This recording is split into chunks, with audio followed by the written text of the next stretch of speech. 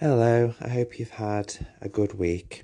For anyone who's listening that is a teacher, I hope you've had a good week back at work with the majority of the children being back in. I know personally for me, it's been quite nice to have the building a little bit of more of a buzz inside it, see more people. It's genuinely lovely to see the kids and have a bit of a catch up with them and try and get caught up on what they did in lockdown. Quite a few of the students that I spoke to have got pets. And so obviously I regaled my various situations that Betty got me into. The least or the most, I suppose, amusing of one being me just lying on the kitchen floor for about an hour just saying her name to her, trying to tempt her out from behind the washing machine with bits of broccoli. If you remember me saying that she disappeared for a couple of days, but I knew she was there because I could hear her snoring from behind the washing machine. But anyway, yeah, quite a few kids said that these got pets, and it was nice to get caught up with them. Nice to get back into a little bit of a routine as well, and give the day a little bit more structure, I suppose. I understand as well. A lot of people were maybe concerned about the going back to school, whether that was from a safety point of view, anxiety point of view, concerns about numbers of cases and things going up, but you never know. Hopefully things are looking up a little bit in terms of that. And we have the end date, hopefully, of the roadmap that's come out now, haven't we, as well, of June 21st. So we'll see. Hopefully things will get a little bit better from now on. Main news this week, obviously, and I think, unless you lived on a rock, you would be aware of it. The fallout, sorry, wrong word, of the Meghan Markle and Prince Harry interview. Really interesting. I've always been quite a supporter of Meghan anyway. I think that she's breath of fresh air that the royal family needed for a number of reasons. One of the reasons that I kind of became interested in the history and reading around it. And I think that when they got married a couple of years ago, there was like an invigorated feeling around it, something a bit new, young, interesting, vivacious, and that seems to have unfortunately just gone. It's been eroded away. In an episode I did a couple of weeks ago, when I was looking at the complicity that we have in the media's portrayal of women, Meghan was one of the women that I mentioned in terms of the narrative that's created around women, and why often as observers we just have this opinion about particularly women and why we do or don't like them, and we can't always understand why that is, or we don't question ourselves as to why that is, but it will always be, or 9 times out of 10 it will be, because of the narrative the media have spun. Things I mentioned in previous episode where Kate and Meghan were put side by side in newspaper articles for pretty much the same topic, how Kate was shown to be positive by holding her baby bump, whereas Meghan Markle wasn't. And that's something that Meghan discussed in the interview, which I thought was very, very interesting. The discussion about her own mental health, I think, was important. And for a lot of people, particularly of my generation and earlier, the mirrors and parallels to Diana can't really be forgotten. And I think it's quite understandable why Harry in particular wanted to get out of that. Obviously, we never know what goes on behind closed doors. Allegations of bullying, etc., things like that. I do think that's slightly well timed, I would say, maybe being cynically, that the allegations of bullying, or the investigation into it anyway, was raised in the news a couple of days before the interview. Maybe I'm being cynical, but I don't think so. But I thought she came across very well, very calm, very measured, clearly intelligent and very well educated. And I'm interested to see where the rest of this conversation goes. I don't think it can be ignored. I think that the conversation will continue, and if anything good comes out of this, surely it's got to be the fact that Piers Morgan has fucked off Good Morning Britain. I mean, what an idiot. His vitriol and his anger and his misogyny and his disgust towards her and just women in particular, but her this week, and how aggressive he was towards everything that she was saying, because obviously he's a white man, so he knows more than she does about her own experience quite clearly. And I forget the name of the other presenter on the show, as I don't regularly watch it, but his defence of Meghan and his argument against Piers Morgan was absolutely spot on. And Morgan walking off the set, well, that's the baby that he is. And if there's one good thing that comes out of this, it's the fact that he's gone. This week I want to talk to you about something else that's happening in March. Last week's episode is very short because I wanted to give that time over to you to go and research women, with it being International Women's Day last week. I hope you did that or read around the topic at least. I do just want to make a correction from last week. I referenced a poem, and I said the poem was written by Benjamin Zephaniah. It wasn't. It was written by John Agard. I was thinking of Benjamin Zephaniah as I'm reading a novel by him at the moment called Face, but the poem I reference is actually by John Agard, or Agard. March is also Eating Disorder Awareness Month, and it has a week particularly from the 1st to 7th of March, which was just last week. And I've recently, as of this week, had an article published online for Seed, which is a charity that works with people who are suffering from an eating disorder and who are recovering and surviving an eating disorder and the trauma of it. And in the link, when I post this on Spotify, I'll put a link to the webpage for anybody who wants to have access to support or to read the article in full. And I will just put a brief trigger warning that in the article that I'll read, and in this podcast in general, obviously it will talk about an eating disorder, the mental and physical effect of that, discussion around suicidal ideations as well. So if this is maybe something that you don't want to hear about, then there's no need for you to feel that you have to. However, if it's something that you're interested in or you want to hear about or educate yourself about, then of course listen, or at least click the link and you can go and read about the topic in your own time.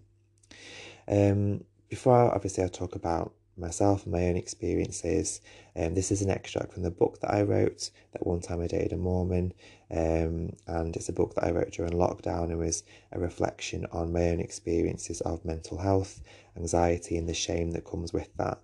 And I think that for me, my issues with food and weight were all tied into my mental state at the time, in my early 20s and late teens, and it was a part of my experience in illness that was deeply rooted in shame, the shame of my mental state, of my intrusive thoughts, of my mood, and the shame around my appearance, which is something that I'd handled or hadn't handled very well for a large part of my life, in it kind of reared up into my relationship with food and my weaponization of food.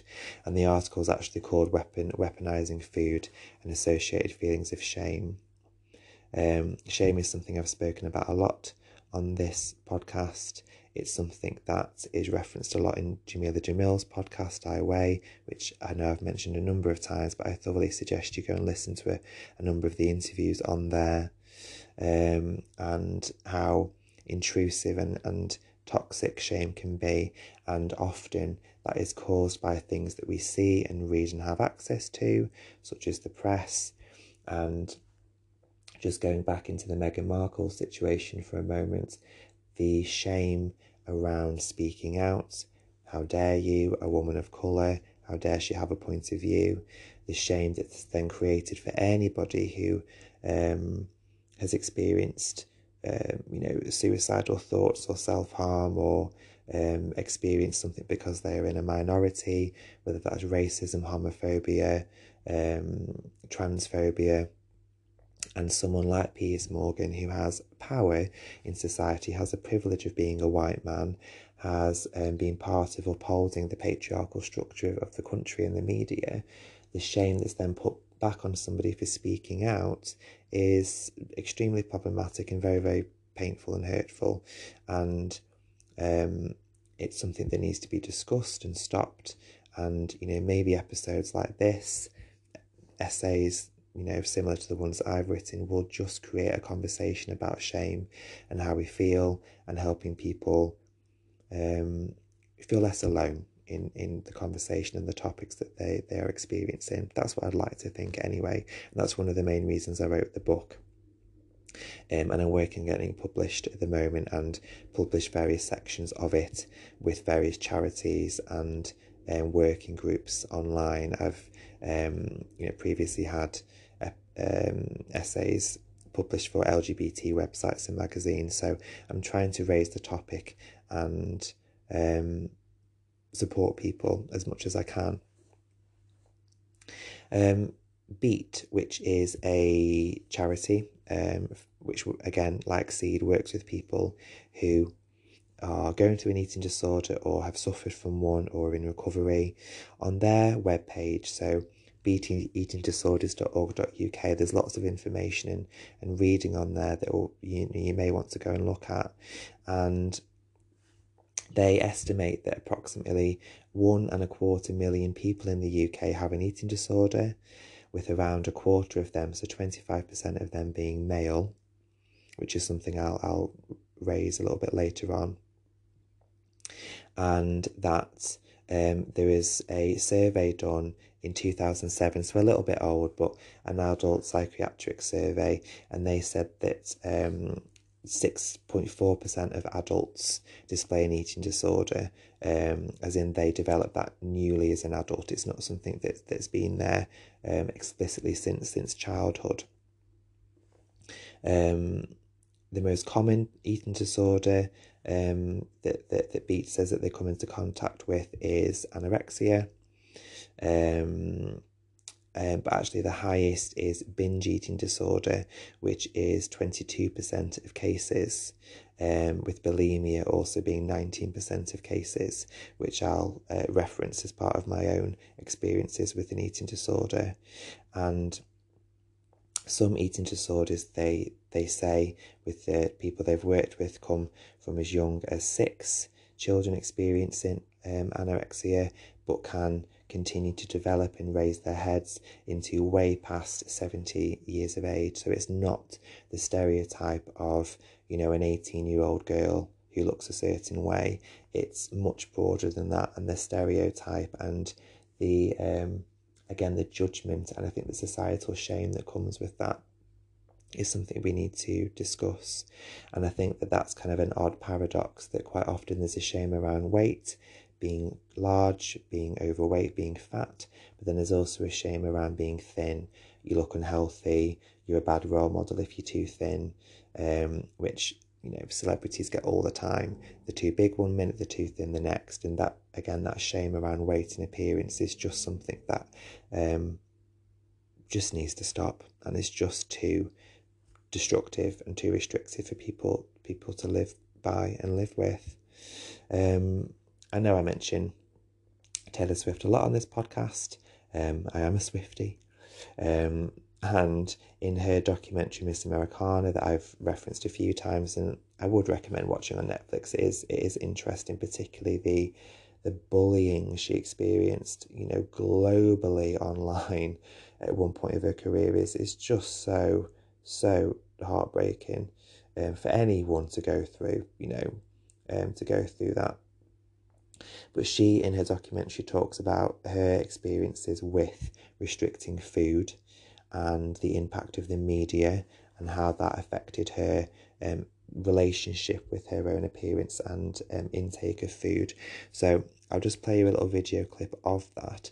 I'll probably get sued by whoever made the documentary, but let's face it, they're not going to hear it, are they? Unless somehow I go viral over the next couple of days. So here's just a little clip of Taylor Swift in the documentary. I've learned over the years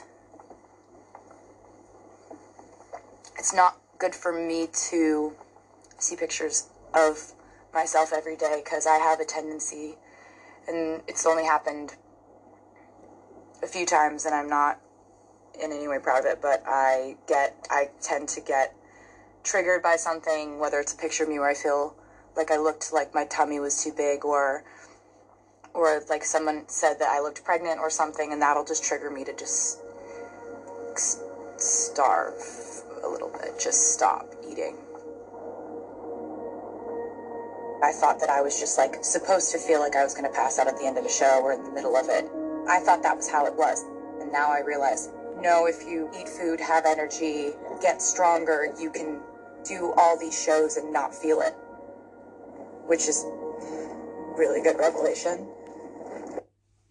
And I think it's important that someone of that kind of social or global fame talks about something like that, and also calls out there that it is triggering when people say negative things about your appearance, and it is, whether that's weight related or not, and really having the education, the ability to discuss and be open about these things and to talk about it. Freddie Flintoff, which I think surprised a lot of people, came out as bulimic in a documentary that he released about a year ago, and I think that it's equally important that a male public figure spoke about that, and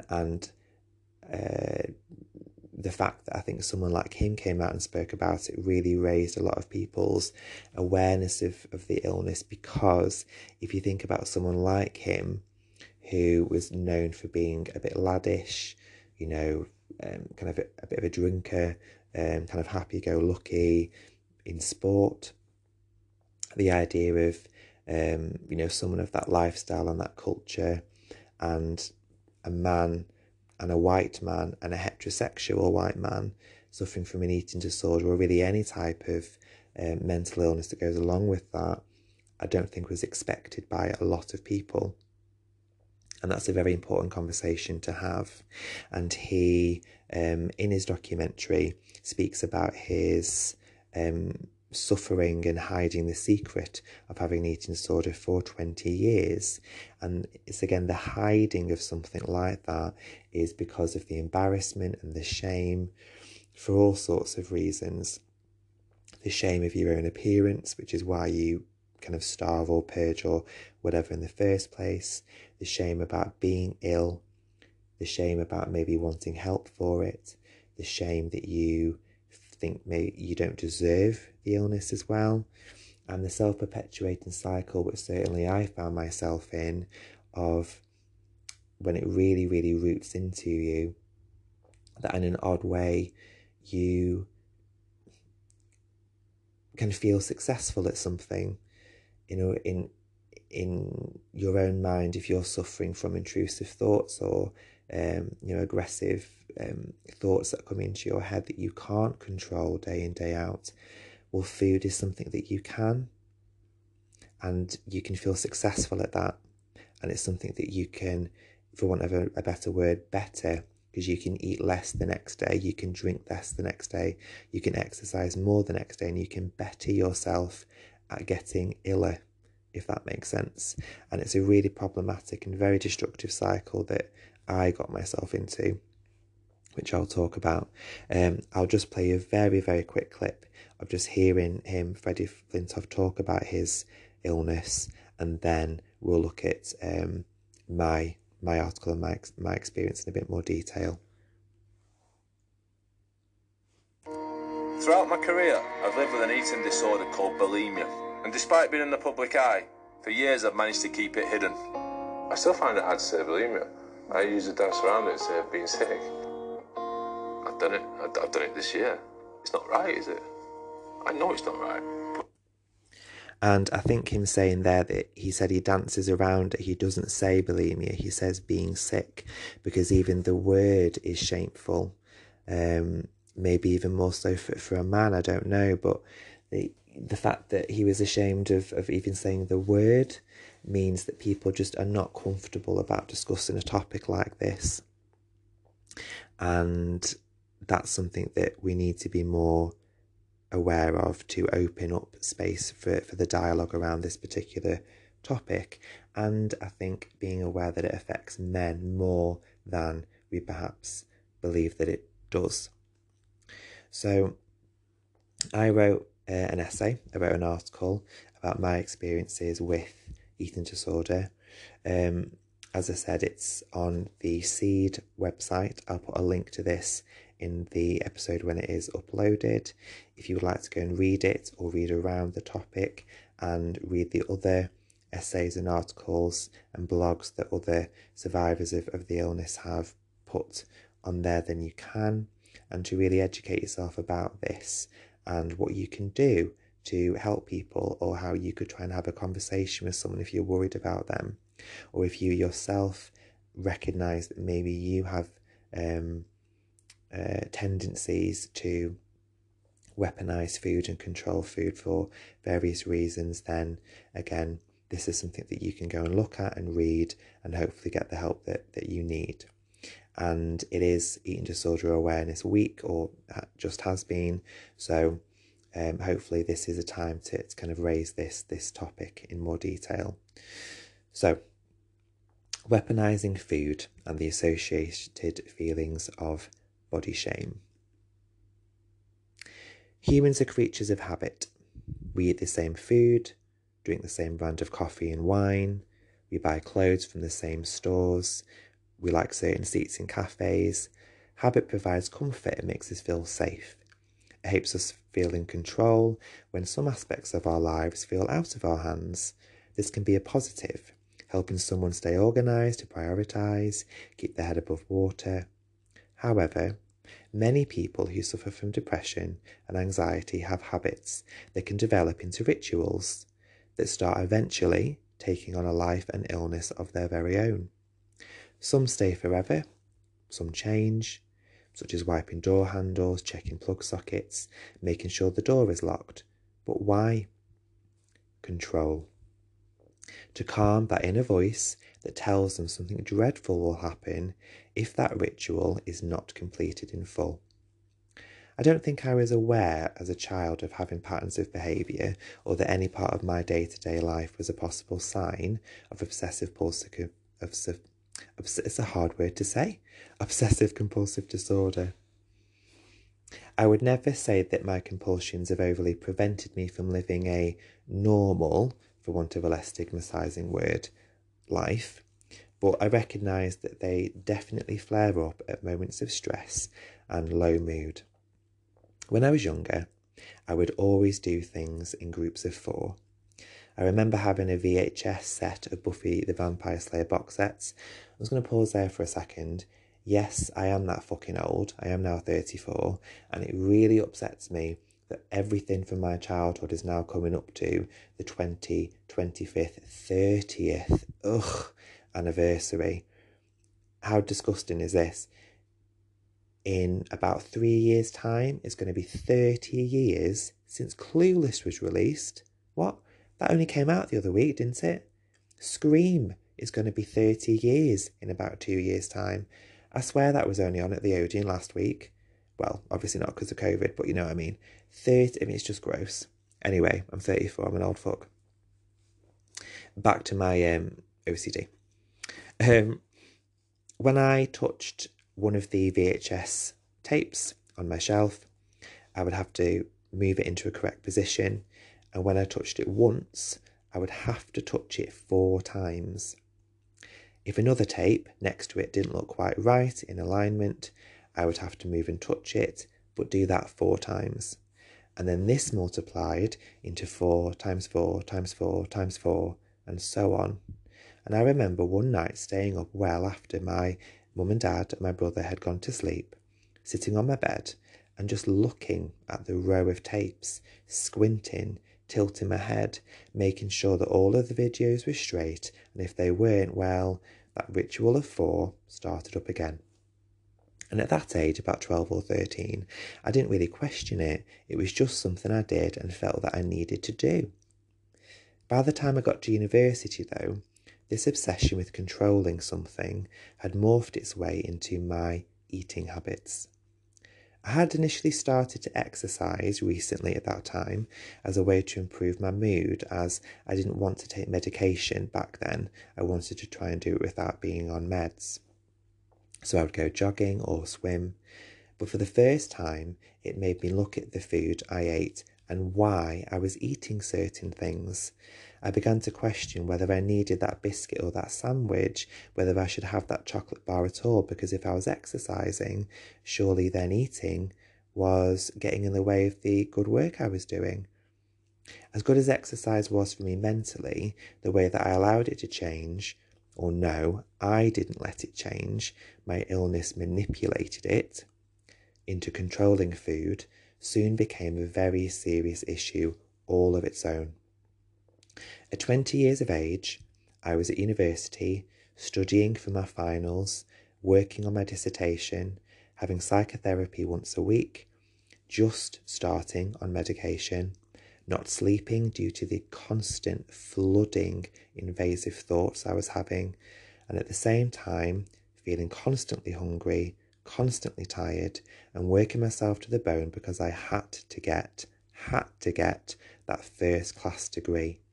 All the while feeling utterly and completely physically, mentally, and emotionally hollow and just exhausted. I used to go to bed most nights and just imagine my own death. It gave me comfort. It was the only way I saw out of escaping this prison that I felt I was in and I would always be in. Voices were constantly telling me in my head that I was a risk to everyone around me. Food made me feel ill just to look at it. My body ached from not eating, but also from vomiting the little that I did consume, and I was exhausted from lack of sleep. I kept a diary of food and drink that I'd eaten in a day, and if I'd managed to sick it up, whether that be in a toilet, a sink, a bin, a convenient bush, even into a carrier bag that I carried around town and took home with me on a bus, I would place a little X next to it in my book to show that I had succeeded and purged it from my body. One evening, I remember sobbing because my light bulb in my room went out, and when I went to fix it, I dropped the replacement bulb on the floor and it shattered, and I spent the rest of my night in complete darkness. I'm pretty sure there's a metaphor in there somewhere. And each night, I would then get into bed and run my fingertips over my stomach, my hips and my ribs, and feel the bones below. I'd try and fall asleep with my iPod on to try and cover up the voices inside my head, huddled under the covers, and would envisage just drowning myself, just throwing myself into Sefton Park Lake near where I lived to just end everything. And it was probably the darkest period of my life, but I just didn't see it. I thought that was how my life was, how it had to be, and should be. I deserved to feel that way.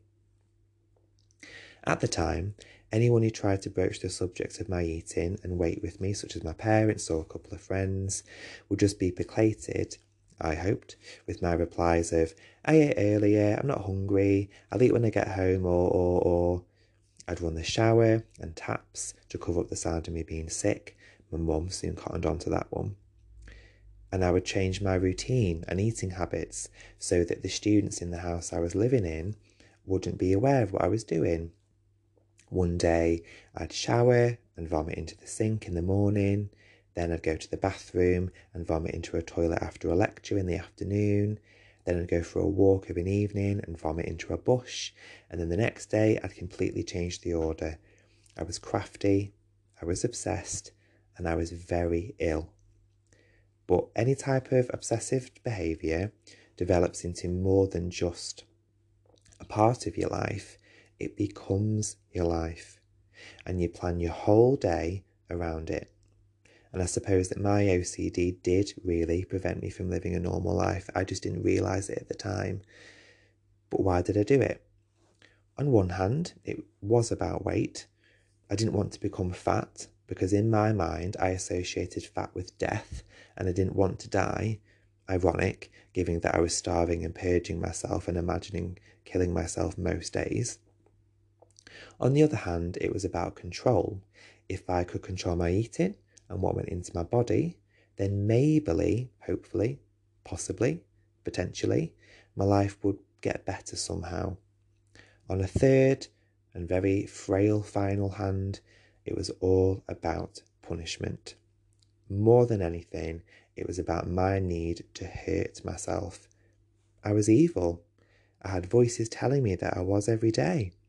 Words that stood out to me on a magazine page, words that spoke to me every time I pressed a piano key when I tried to play, words that spoke to me from my shoes when I would walk, and words that would come into my head every time, especially, I took a bite of something.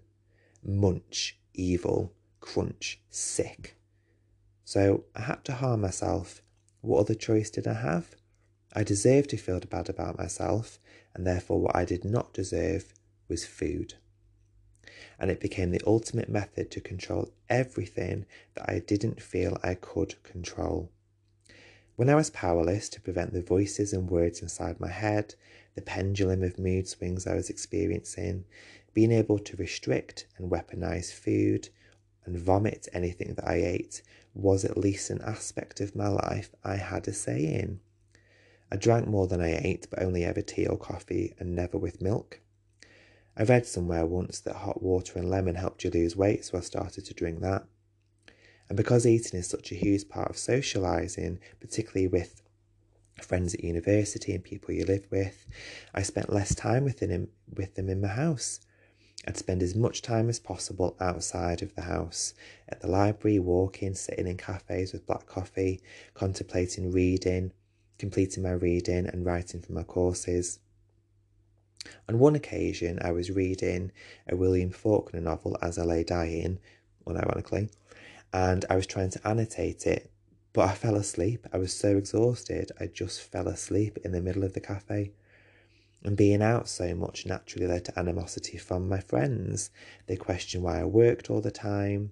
They stopped inviting me to do things with them. Understandable, because I would just decline anyway. And if I did rarely eat with them, it would be something like soup, which I knew I could sick up very, very easily afterwards. And I know that I probably was not the easiest person to live with at the time, but I was in so much pain, so much turmoil inside me that I just did not know what to do or how to handle myself. During my third year, I was pretty much a complete loner, going to lectures, studying well into the night, and occasionally going back home. By then, my parents were more and more concerned about my appearance and asked me one evening about my eating and quite obvious self-harming. They'd heard me being sick after dinner. I insisted I'd just been using the toilet. I'd never vomit up food. How crazy is that? I was young, white, male, educated at university. Why would I have an eating disorder? But after more and more questions from them, I just couldn't deny it. My mum was upset, my dad was concerned, and I can only imagine the worry and the pain that I caused for both of them, and it's still something that haunts me now. At the time, though, it didn't haunt me enough to stop. I constantly took baths and showers still, just so I thought I could at least hide the sound of me being sick. And when I was back home from university, I worked at a hotel just around the corner, and I would time it so I'd have my dinner with my parents as close to my shift as possible, so at least they saw me eating. But I would then very quickly drive to work, quickly vomit into the toilets before then clocking on and starting my shift. My skin became dry, my lips were constantly chapped, and I was just always tired. Eventually, my parents, seeing that I wasn't getting any better, encouraged me to go to the doctor. I didn't want to, and I didn't see the point. All I knew and understood was that this was how I deserved to feel and be. The GP organised sessions of psychotherapy for me, and I was put on a first course of medication. Anyone who's been through psychotherapy will know just how tough those hours can be. You're talking about some of the darkest thoughts and feelings you've ever experienced, and you are naked in front of someone you've never even met before, worrying that at any minute The mirror behind you will become a two-way mirror and you'll just be taken away, strapped up, taken to an asylum, called a menace, called a danger, and they'll poke at you and cart you off. And Nadia Hussain, who you'll perhaps know from Great British Bake Off, made a documentary 2 years ago called Anxiety and Me, and she raised a similar concern that when she finally revealed her own anxiety and troublesome thoughts, she worried that that would mean her children would be taken away from her. And that is a very real fear of people who want and need support for their mental illness. What will people think? What will I lose? What will have to change because I've spoken about it? Do I even deserve to talk about it and get better? During my psychotherapy sessions, my psychotherapist referred to something called the good and the bad wolf. Now, this is originally a Cherokee story, and in it, a grandfather speaks of two wolves. The good wolf represents joy, peace, happiness, empathy, all the positives in life. And the bad wolf symbolises anger, sorrow, regret, guilt, resentment, and all of the negative emotions that we have. And in the story, the grandfather simply asks, which one wins? It's the one you feed the most. With the moral of the story being that whilst we can't always control what happens in our lives, our minds, our thoughts, we can try to control our reactions to it. If a violent or a distressing thought intruded my mind, would I feed the bad wolf, strengthening my feelings of shame and pain that I deserved to have those thoughts and was disgusting because of it? Or would I feed the good wolf and turning that uncomfortable moment into an opportunity to see myself as a survivor, someone overcoming trauma, someone who deserves empathy from others, someone who's working through an illness? And I had a choice to make. And moving through psychotherapy with these sessions and my personal journey through those sessions, I went back to that story time and time again. Now, a shift in perception like that takes an awful lot of practice. I was terrible at it, and I'm still not perfect at it now. I'm too quick to jump to the negative, to be critical, to be hypersensitive, to allow worries to spiral and loop out of control without even realising that it's happening. It takes dedication and time. Time to give yourself just to sit, to think, to weigh up your thoughts logically rather than emotionally straight away, and to formulate the sort of list where you can see whether your anxieties are founded in fact or myth, created by an actual situation or your intrusive thoughts. After decades of feeding the bad wolf, it took a long time for me to try and even give a few scraps away to the good wolf.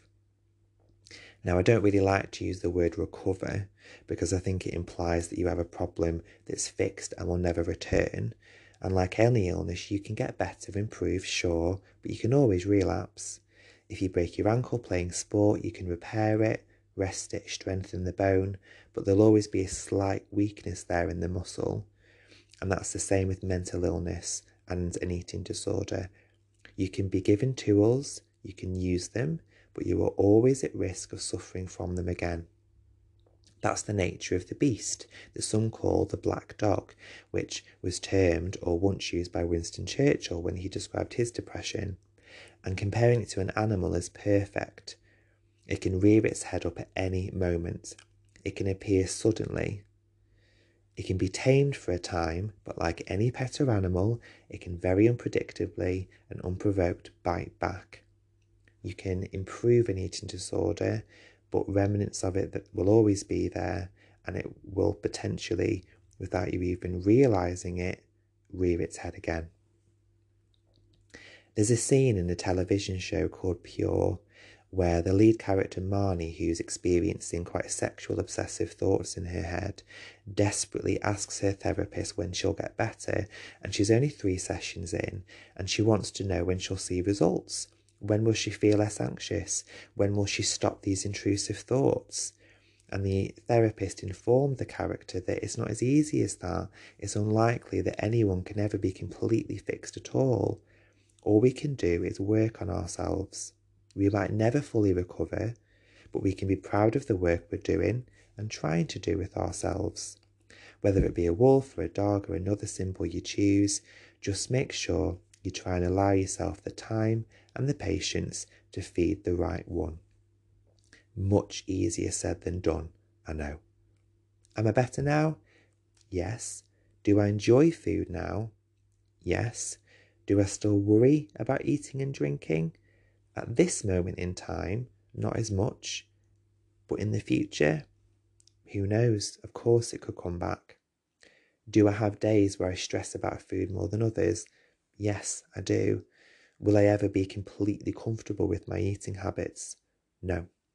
Is it about weight still? Yes. And is it about a punishment still? Yes.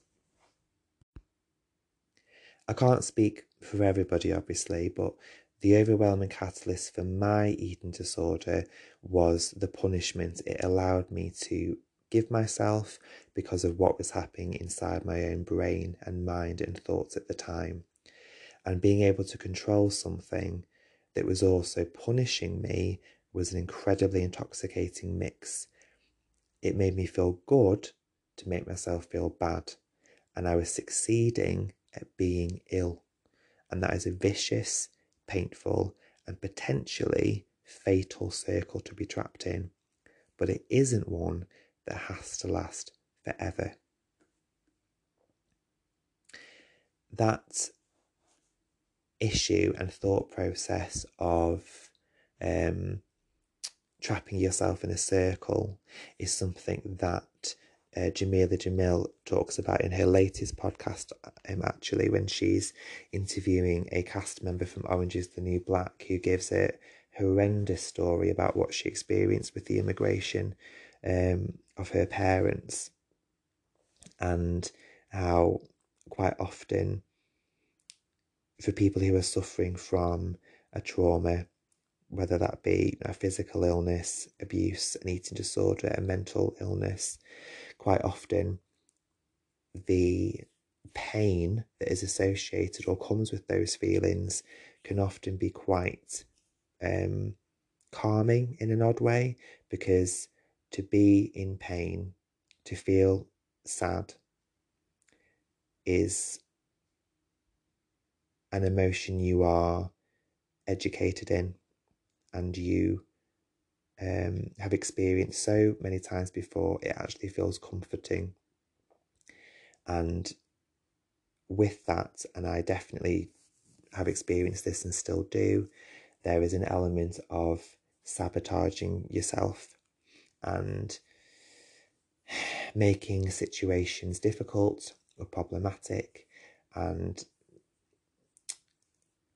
sabotaging good things in your life because A, you don't think you deserve them, but B, you actually feel more comfortable in feeling bad about yourself because you think you deserve to, and you actually have had more experience feeling down than you have feeling up.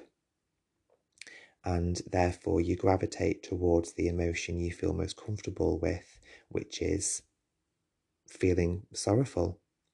And that in an odd way can be quite comforting. The same kind of, thinking about having suicidal thoughts, it can be comforting to think that is, at least that's a way out, at least that's something I can do. And it's that, again, that paradox of finding comfort in something that is incredibly tragic at the same time. Now, if any of this is something that you want to find out about or have more of a conversation about, Beat Charity, Seed Charity are there available for you online. I will put a link on the episode when it's published.